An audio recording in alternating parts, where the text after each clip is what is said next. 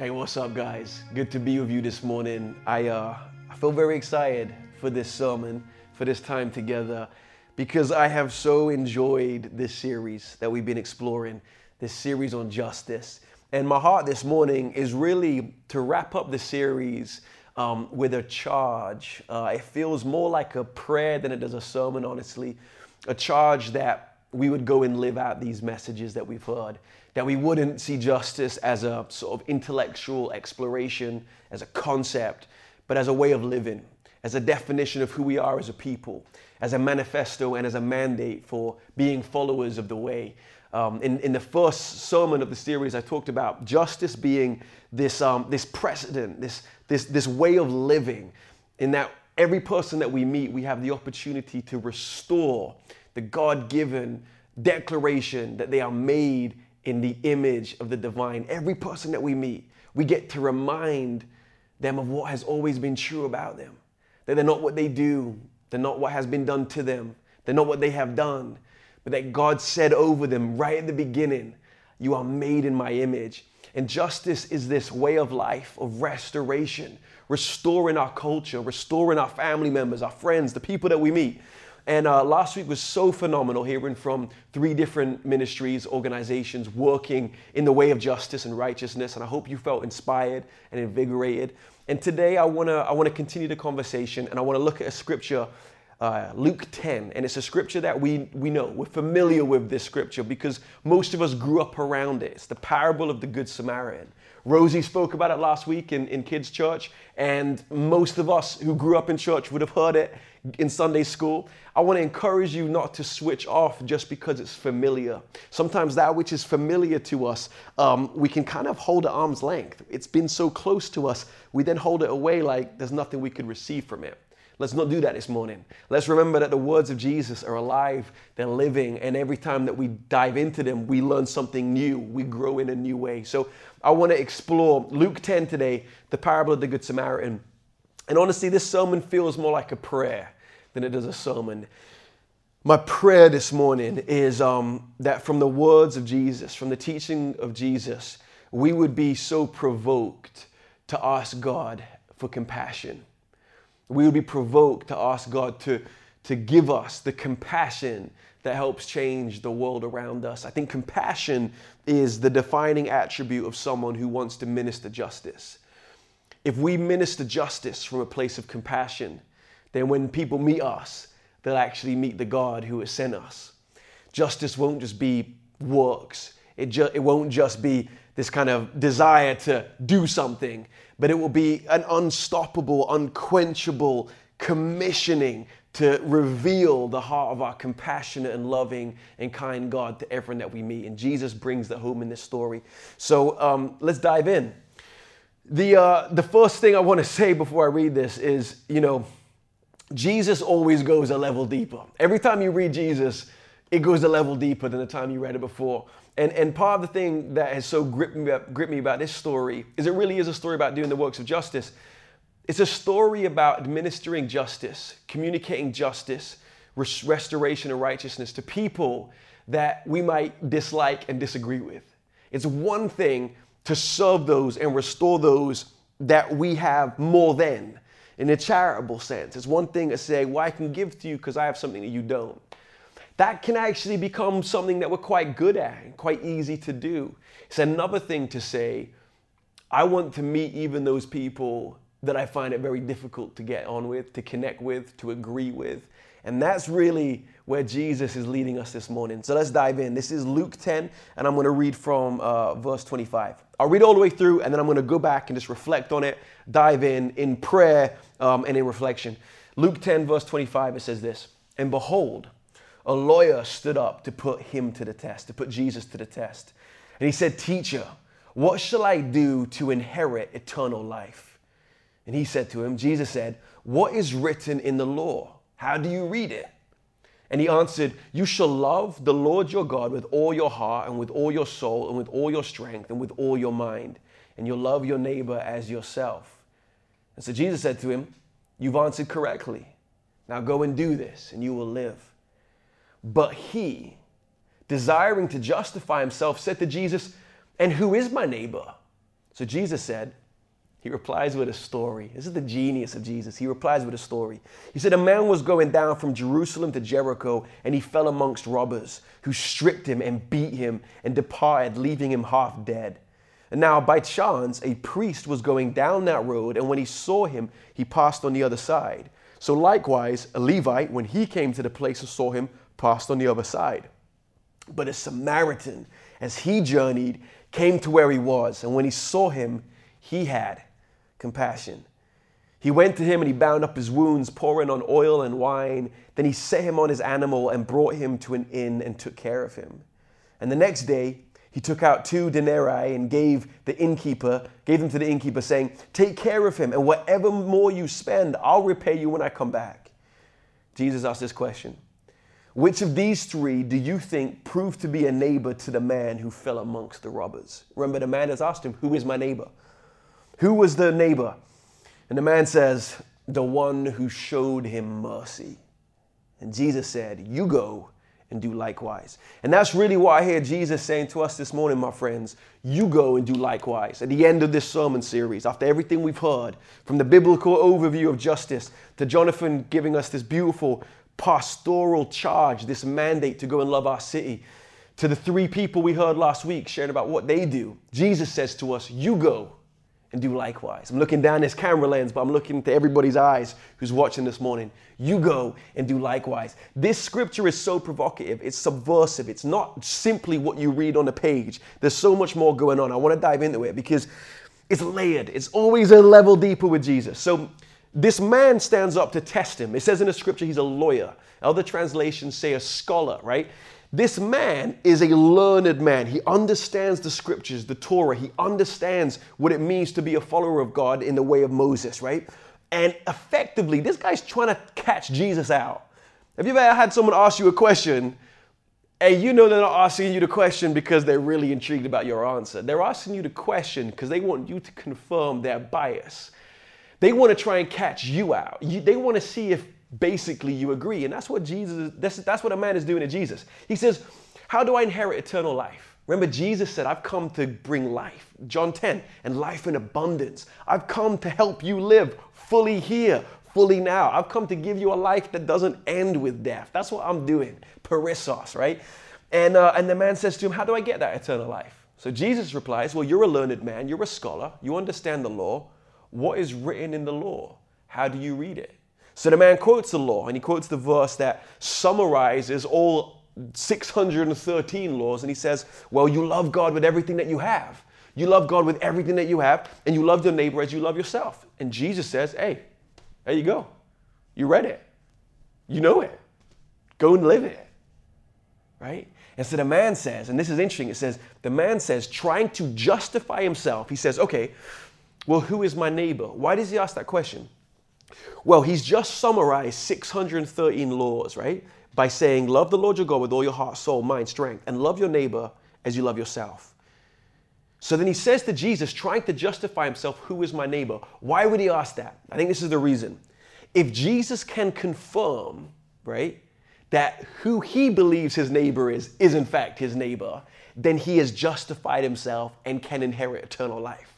If Jesus will say to him, well, your neighbor is X, Y, and Z, and then the man can say, well, that's who I'm loving as my neighbor. Well, the man just passed the test and he's inherited eternal life, trying to justify himself. So this whole conversation about the Good Samaritan begins with the desire to justify ourselves, to try and define goodness by our standards, to try and define what it means to be a follower of the way by our standard. I do it all the time. Maybe you can relate. You pray prayers that seemingly sound really noble and sound really sort of selfless, but in my heart, I know that I'm trying to ask God to agree with the way that I see the world, or agree with what I believe are kind of my parameters of comfort and discomfort. God, would you just confirm that I'm living out there, man. I'm living on the edge. I'm living in conviction. I'm living in courage. I'm trying to justify myself. That's how this whole conversation begins. So when the man says, well, tell me who my neighbor is, Jesus responds with a story. And this story is so Powerful. This story is so provoking. There is a man who's left Jerusalem. He's going to Jericho, right?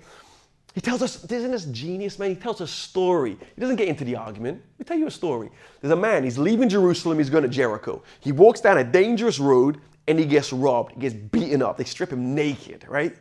He's lying on the road and then a priest walks along, a learned man, a scholar of the law. He's walking up the road, right? The man's left Jerusalem, he's going to Jericho. So it's likely that the priest, is going from Jericho to Jerusalem because that's where the temple is. He's a priest. He's probably going to serve in the temple, right?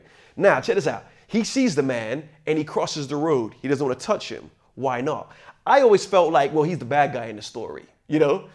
But it's a little deeper than that. He's a priest and he actually has a spiritual mandate and he can't touch anything that's dead. He's a spiritual mandate to consecrate himself, to keep himself clean, and he isn't allowed by the law to touch something that's dead. The man is half dead. He might have thought, the man looks dead, I'm not going to go near him, right?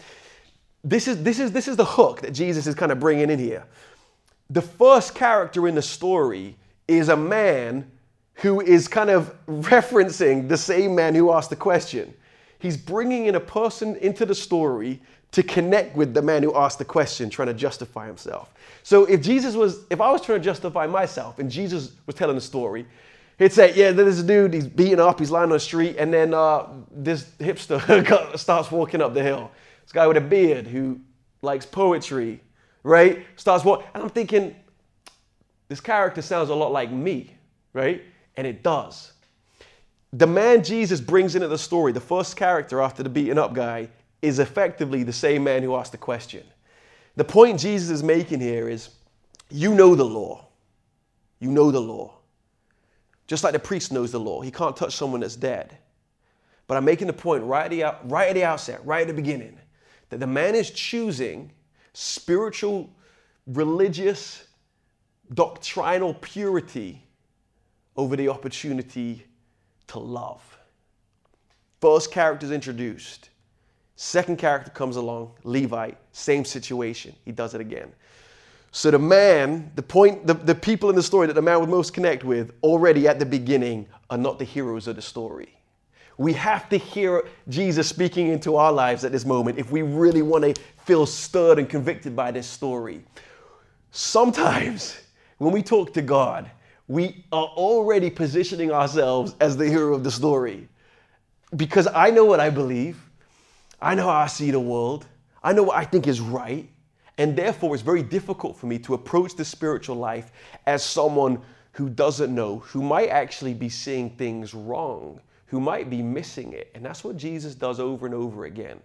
So then later on in the story, he brings up the Samaritan. Let me read the verse to you. He says this, "But a Samaritan, as he journeyed, came to where the man was, and he saw him, and he had compassion."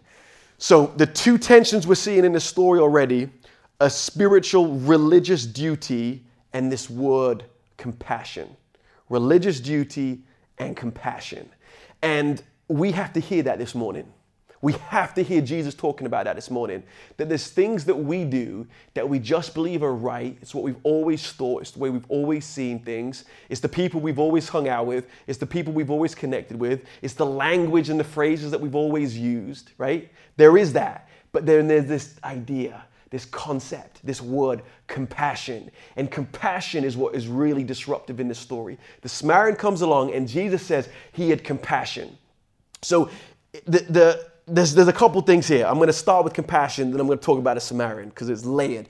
The word compassion in the Greek is oiktrimos, right? It's a Greek word.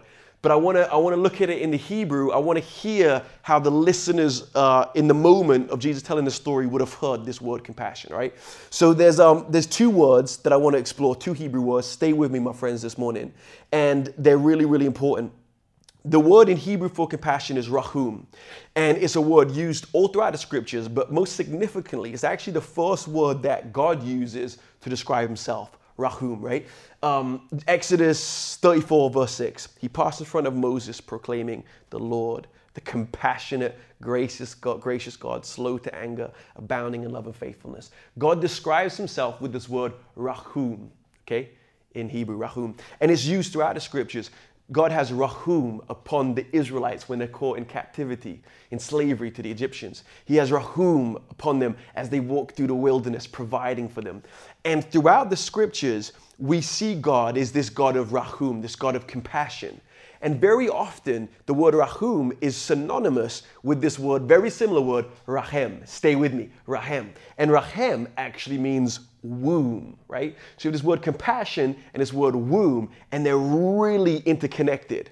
That's why throughout the scriptures, when God is spoken of being compassionate, he's often paired with the imagery of a mother. So in Isaiah, this is a really powerful scripture. In Isaiah 49:15, it says, "Can a mother forget the baby at her breast and have no rahum, no compassion on the child she has borne? Though she may forget, I will not forget you," says God to the people. He defines himself as the first way God ever describes himself is with rahum, compassion. And he speaks of compassion and the womb is this kind of interlocked concept, this interlocked idea. Why is that important? Well, the greatest, most extravagant, most powerful and undeniable expression of rahum is Jesus. Now, how does Jesus enter the world?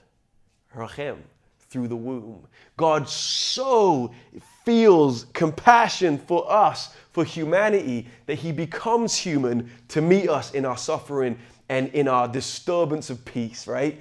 In our sin. He comes and he meets us in our corrupted state, in our need for healing. His rahum is given to the world through the womb. It's beautiful and powerful imagery. So when Jesus brings in this word rahum, it has huge connotations. It's really profound. It's a big part of the story. The Samaritan had rahum. He had compassion. It's an attribute that God described himself with. Now, why is this provocative? I'll tell you.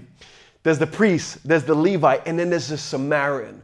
Now, the Samaritan it's a term we use all the time now. One of the most well-known charities in our country, the Samaritans, who help people that are dealing with suicidal thoughts and hatred of self. I mean, they're just phenomenal, the Samaritans. They're doing incredible work. The phrase "a good Samaritan" is just kind of a part of our language. So why is this phrase Samaritan? Why is this Samaritan person so provocative in the story? 500 years before Jesus is the first time we really hear about the Samaritans in the book of Ezra and Nehemiah. And prior to that, 200 years before that, so about 700 years before Jesus, the Samaritans kind of come to be in this context. The Assyrians, little history, stay with me. The Assyrians attack Israel and they hold Israel captive. They take the Hebrews and they take them out of the northern area of Israel. Now, some of the Hebrews, some of the Israelites stay in Israel and they begin marrying and reproducing with the people already in the land. Their offspring, so their mixed race offspring, become the Samaritans. Now, the Samaritans reject a lot of the traditional Hebrew ideas and traditions, understandings of God. They have a different Pentateuch, a different 5 first books of the Bible. They reject the prophets. They see themselves as the true Israelites, the true people of God. And so for 700 years, there is this brewing animosity, distrust, and hatred between the Israelites and the Samaritans. The Israelites see the Samaritans as these kind of heretical pagans. And it's racism. They're deeply, deeply steeped in hatred towards each other. In Nehemiah, they oppose the building of the wall. It's deeply complex, but it's defined by this animosity and hatred, right? So check this out. The story goes like this. 2 men, priest, Levite, the 2 people that the man asking the question would associate with. And then Jesus introduces the Samaritan. Remember, the whole context of this story is, who is my neighbor? The Samaritan comes along, and as soon as he said the word Samaritan, just think of a person, a people group that you would find most offensive. You know, it could have been something that you heard someone do on the news that you just think, I couldn't even be in the same room as that person. It could be the way you might feel when you hear about a terrorist organization, just absolute instantaneous kind of just rage and defensiveness. Jesus says Samaritan. That's the reaction. So the Samaritan comes along. He sees the man on the ground, and then Jesus attributes this God-defined characteristic of rahum to the Samaritan. The Samaritan acted like God and had this compassion for the man. He picks him up. He puts him on his donkey. He takes him to the inn. He gives the innkeeper even more money to take care of him. It's just phenomenal. And then Jesus says to the man, so who was the neighbor in that story? You asked the question, who's my neighbor? Who was the neighbor? The man couldn't even say the Samaritan. So he said, the one who had mercy. Jesus said, yes, you go and do likewise. He's saying to the man, go and be like the Samaritan.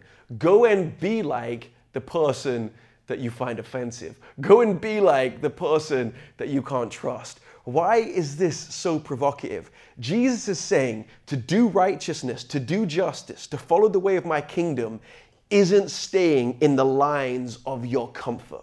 It isn't serving people that you feel comfortable serving and helping and associating with. That isn't the way of Jesus. I mean, it can begin there. But my message, my prayer this morning for myself and for us is, God, would you give us such a sense of rahum, such a sense of compassion, that there would be no one in this world that we're unable to be in the room with, that we're unable to wash the feet of, to serve and to treat with that divine blueprint, that divine DNA made in the image of God. In this story, God is breaking the boxes. Do you know what? Let me put it like this. God isn't breaking the boxes. That's not right. God isn't out of the box. There is no box. To even say God is outside of our box puts God in reference to the box. There is no box, right? We've grown up with these religious ideas of who God is, how he acts, how he speaks, what he looks like, you know? We grew up with white Jesus. We grew up with an image of Jesus with fair skin, blue hair, blue eyes, blonde hair, blue eyes. I did at least. It took me a while to realize that Jesus is a dark-skinned, Jewish man. That's who he's a Jewish man. The King of Kings is still Jewish, and that is offensive to a lot of people. Jesus talks about the Samaritan because the Samaritan is particular, it's specific, and it will cause a provocative reaction in people. And we have to recognize in this series, as we come to an end, we have to recognize, oh God, I don't want to do justice and righteousness in the way that is just on my terms and is easy for me. You cannot be contained by my cultural bias. You cannot be contained by my comfort. I genuinely want to impact this world for your kingdom. Side by side with you, Jesus, co-laboring with you. Would you break my heart, Jesus, for what breaks yours? Would you open me up to be able to see the world and the people in it the way that you see it? For this Hebrew man asking, who is my neighbor? Jesus was saying, the Samaritan is your neighbor. That's who your neighbor is. The one that you hold at arm's length, the one that you're offended by, the one that you can't be around. I'm going to close with this. In Matthew 5:44, Jesus says, if someone asks you to go 1 mile with them, go the extra mile. You know that phrase, that verse. This is why it's so powerful. The Roman soldiers would be wearing their armor and all their baggage and belongings, and they could at any point grab a Hebrew and say, carry all of this for 1 mile. They were legally allowed to do that. It was an act of oppression. It was an act of power, and they had the right to do it. So Jesus was saying, if someone comes along to you, if a soldier who's oppressing you comes along to you and says, walk a mile, go the extra mile. Why?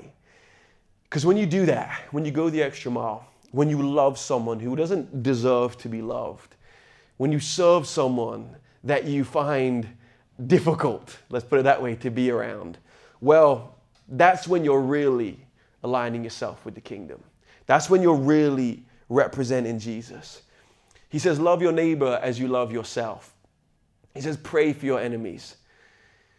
If you love yourself, there's no one that you can't love. If you learn to love yourself, there's no one that you can't love. Because as you learn to love yourself, you realize, I love myself because God loves me, because God has given me grace, because God adores me, because I'm found in Him and He is residing in me. I can love myself because God deems me worthy of being loved. And therefore, if that's true of everyone else, then everyone is my neighbor. I can pray for my enemies because as soon as I pray for my enemies, they're no longer my enemies. That's the whole point of Jesus saying that. Once you start praying for your enemies, they're not your enemies anymore. Once you pray for those who persecute you, the power shift changes. And my prayer this morning is that we would go into our lives, into our cities, into our families, into our mirrors when we look at ourselves with such a deep sense of rachum, like a mother with her child. You know, look at Kara when she had Eden in the womb, just the growing sense of nurture and love, that we would feel that Christ in us, that we would feel pregnant with compassion. That as we end this series, my prayer is, God, move us from just an understanding of justice into an application of it, moved by, spurred on by, channeling compassion in Jesus' name. God, we thank you for this series. We thank you for these last few weeks. We thank you that your kingdom is here and your kingdom is coming. We thank you that we have the opportunity to love everyone, and that isn't just a wishy-washy big statement, that it looks like something. God, reveal to us, I'm just pray this prayer right now specifically, reveal to us in our hearts, who is the Samaritan in our life? Who is the person that when their name is evoked, when the idea of that type of person is communicated, we feel offensive or we feel offended or defensive. Lord, reveal that to us. Would you forgive us? And God, would you show us how to love them? May it begin with prayer. Show us how to love them. That we would do justice and righteousness on this earth through all that we meet.